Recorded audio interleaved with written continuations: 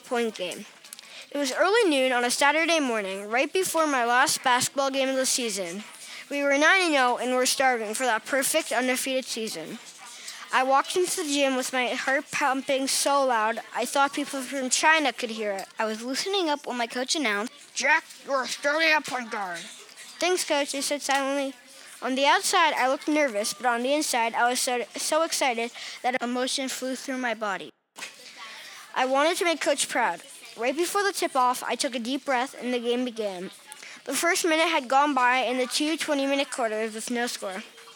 Then I was able to catch fire. I played 11 more minutes in that quarter as I scored 16 points on 8 of 11 shots with 4 rebounds and 2 assists. The score was 28-22, us. While the second half started, I sat on the bench the first 5 minutes, tapping my toe. When I got in the game, we were down 11 points for 41-30. For some reason, Magic Johnson must have given me his magic because the show I put on was magical. I started off putting a dazzling reverse layup, which was the Minchip ice cream. Next, I hit three three-pointers for the whipped cream.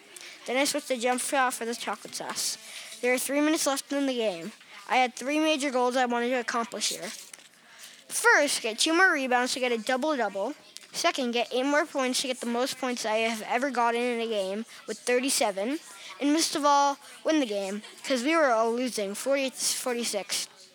There were only 2 minutes left as the score tied up 48-48 because of one of my teammates who hit a jump shot. Then to top it off, I quickly grabbed 2 boards to complete goal number 1. Then I saw the point guard on the other team running down the court quickly and out of control. He dribbled the ball up to his head. I had 2 choices now. First, I can go for the gamble and try to steal the ball, or I can play it safe and guard my own man.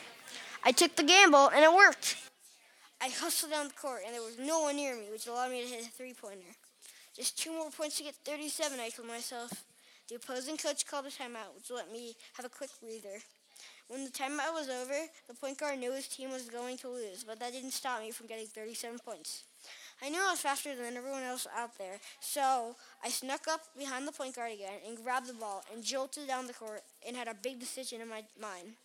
Take a 3-pointer to get 38 points, or settle for a layup to score 37 points. I tried to get out of the situation the hard way by taking the 3. I shot the ball as it soared through the air and took 2 nasty bounces on the rim. In this moment, I knew the ball was going to fall to the ground. Just 2 high, nasty bounces ruined my chance of getting the most points I ever had in a game.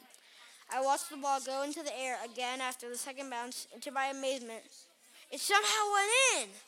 I couldn't believe it. I had just gotten the most points I've ever had in a game at 38 points. And finally, for the cherry on top, we won the game, and it scored 64-56. My teammates were jumping up so high that they were acting like it was a dunk contest.